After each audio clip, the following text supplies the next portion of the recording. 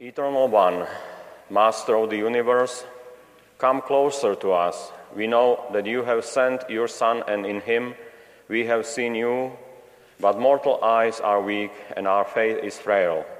We seek now to come closer by word and sacrament, and in this gathering of your people. Unless you help us, we walk in darkness and go astray. Please lay hold of our hearts and bring us into your presence. We ask this through our Lord Jesus Christ, your Son, and our Lord, who called himself the way, the truth, and the life, and who lives and reigns with you in the unity of the Holy Spirit, God, forever and ever. Amen.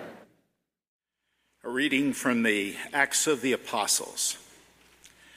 As the number of the disciples continued to grow, the Hellenists complained against the Hebrews because their widows were being neglected in the daily distribution. So the 12 called together the community of the disciples and said, "It is not right for us to neglect the word of God to serve at table. Brothers, select from among you 7 reputable men filled with the Spirit and wisdom, whom we shall appoint to this task, whereas we shall devote ourselves to prayer and to the ministry of the word." The proposal was acceptable to the whole community. So they chose Stephen, a man filled with faith and the Holy Spirit, and also Philip, Prochorus, Nicanor, Timon, Parmenas, and Nicholas of Antioch, a convert to Judaism. They presented these men to the apostles, who prayed and laid hands on them. The word of God continued to spread, and the number of the disciples in Jerusalem increased greatly. Even a large group of priests were becoming obedient to the faith. The word of the Lord. Thanks be to God. A reading from the first letter of St. Peter. Beloved, come to him, a living stone rejected by human beings, but chosen and precious in the sight of God, and like living stones, let yourself be built into a spiritual house, to be a holy priesthood, to offer spiritual sacrifices acceptable to God through Jesus Christ. For it says in the scripture, "Behold, I am laying a stone in Zion, a cornerstone, chosen and precious, and whoever believes in it shall not be put to shame. Therefore, its value is for you who have faith, but for those without faith. The stone that the builders rejected has become the cornerstone, and a stone that will make people stumble, and a rock that will make them fall. They stumble by disobeying the word, as is their destiny. You are a chosen race, a royal priesthood, a holy nation, a people of his own, so that you may announce the praises of him who called you out of darkness into this wonderful light." The word of the Lord. The Lord be with you. A reading from the Holy Gospel according to John. Jesus said to his disciples, "Do not let your hearts be troubled. You have faith in God. Have faith also in me. In my Father's house there are many dwelling places. If there were not, would I have told you that I am going to prepare a place for you? And if I go and prepare a place for you, I will come back again and take you to myself, so that where I am, you also may be. Where I am going, you know the way." Thomas said to him, "Master, we do not know where you are going. How can we know the way?" Jesus said to him, "I am the way and the truth and the life. No one comes to the Father except through me. If you know me, then you will also know my Father. From now on, you do know him and have seen him."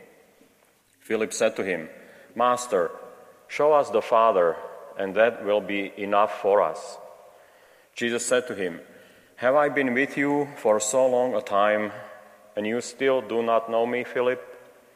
Whoever has seen me has seen the Father. How can you say, 'Show us the Father'? Do you not believe that I am in the Father, and the Father is in me? The words that I speak to you, I do not speak on my own. The Father who dwells in me is doing his works. Believe me that I am in the Father, and the Father is in me, or else believe because of the works themselves. Amen, amen, I say to you, whoever believes in me will do the works that I do, and will do greater ones than these, because I am going to the Father. The Gospel of the Lord. A young man and a young woman had been dating for a while, and things were only getting more and more serious. So the young man finally found enough courage to propose marriage. He got down on his knee and said, "My dear, I love you with all my heart. You know that." And he said, "But you also know that I'm not as wealthy as Johnny Green. I don't have a Rolls Royce like Johnny Green. I don't have a yacht like Johnny Green." And she looked at him and she said, "I love you too, my dear, with all my heart. But tell me more about this Johnny Green."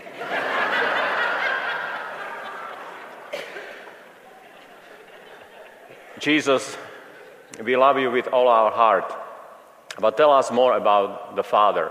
Basically, that was the request that the apostles made. Jesus was leaving them, and he was very honest. "I will not be with you very much longer." So he was preparing them for leaving them, but he told them, "Look, do not let your hearts be troubled," because he knew they were going to be sad. "Do not let your heart be troubled." And he told them why. "Because you have faith in God. Have faith also in me." And then he gave that beautiful promise that is meant for all of us. "I'm going to prepare a place for you. In my Father's house there are many dwelling places." You know, this reading is frequently used at funerals because it gives a very hopeful, very encouraging promise, especially as we mourn our loved ones, that there is a place that each one of us has prepared by Jesus, that has been prepared by Jesus. So today, of course, we heard how the early church again was struggling to make themselves grow, to make themselves united. There were Hellenists. Hellenists were Christians who spoke Greek. There was another bigger group of Christians who spoke Aramaic, and there were tensions between them. As we heard, the widows from the Hellenist group were being neglected at their celebrations. So the apostles decided to find 7 good, worthy men that they ordained deacons. That's where the diaconate, this ministry, comes from. This is where the origins are, to serve people so nobody would be neglected. The apostles were focused on preaching the word of God, and the deacons were, of course, they were focusing on serving at tables. So we see that this is how the church was trying to show unity, that nobody would be neglected, that they truly cared and loved one another. And as we heard, they grew in numbers because they were willing to go through this difficult process of formation, of growth. So why did they do it? Well, first of all, we see in the second reading that St. Peter reminded us that Jesus is a living stone, that we should come to him. And because Jesus is that living stone, each one of us is invited to be a living stone. Living stones form buildings, build buildings that last, that survive the signs of the times or the challenging of the times. Living stones. Remember those 2 words. If you don't remember anything from this Mass, living stones. How can we be that?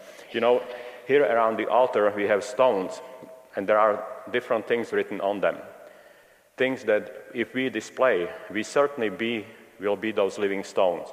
We have life, we have love, faith, and hope. Very, very powerful message that we can offer to the world. That's how we become those living stones. Jesus is the cornerstone, Peter said, of the building. And for those who heard this message, it was very important and they could relate to it because, of course, for the Jewish people, the temple in Jerusalem was such an important building, not just physically, but spiritually too. That's where God dwelt, in the temple in Jerusalem. It was said that the buildings, the stones, huge stones that still exist, of course only the western Wailing Wall exists from the temple, they fitted so well, they were so precisely made that you couldn't fit a sheet of paper between them. That's how precisely that those walls they were built. Those stones fit together in such perfect way. So those people were then reminded, oh, we see what God calls us to be, living stones, not dead stones. Only that way we will build a true community. We will be true Christians. So yes, in the gospel, Jesus was very, very honest with the disciples, but he told them not to be troubled, and he told them who he is, the way, the truth, and the life. You see, Jesus didn't say, I am like the way. I am something that resembles the way. That will remind you perhaps a little bit of where you need to go. No, he said, I am the way. I am the way to true fulfillment, to happiness, way to the Father. Then he said, I am the truth. He didn't say, I am half the truth. I am truth only occasionally when it's convenient. He said, I am it. I am the truth.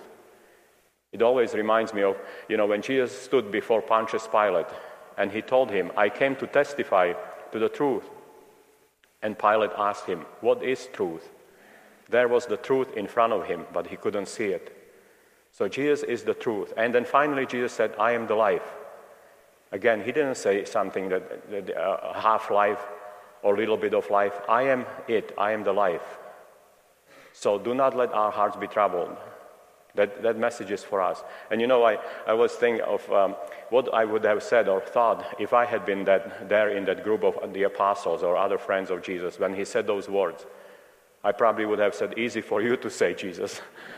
Don't let our hearts be troubled. He was going back home. They still had to be here in the world, but he told them, why?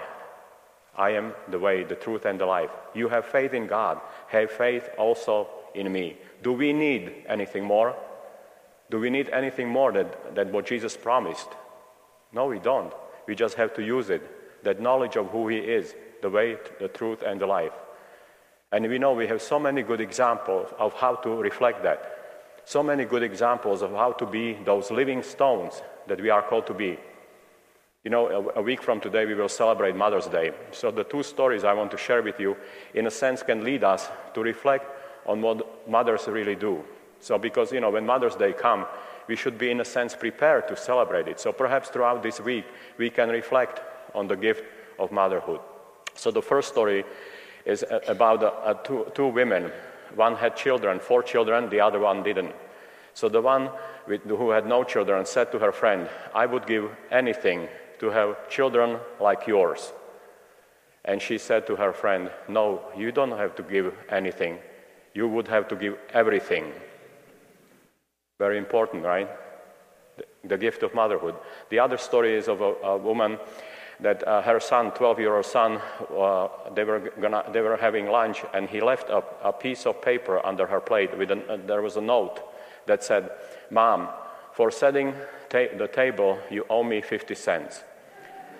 For mowing grass, you owe me $3.50. For doing all the other chores, you owe me $2. Total you owe me is $6.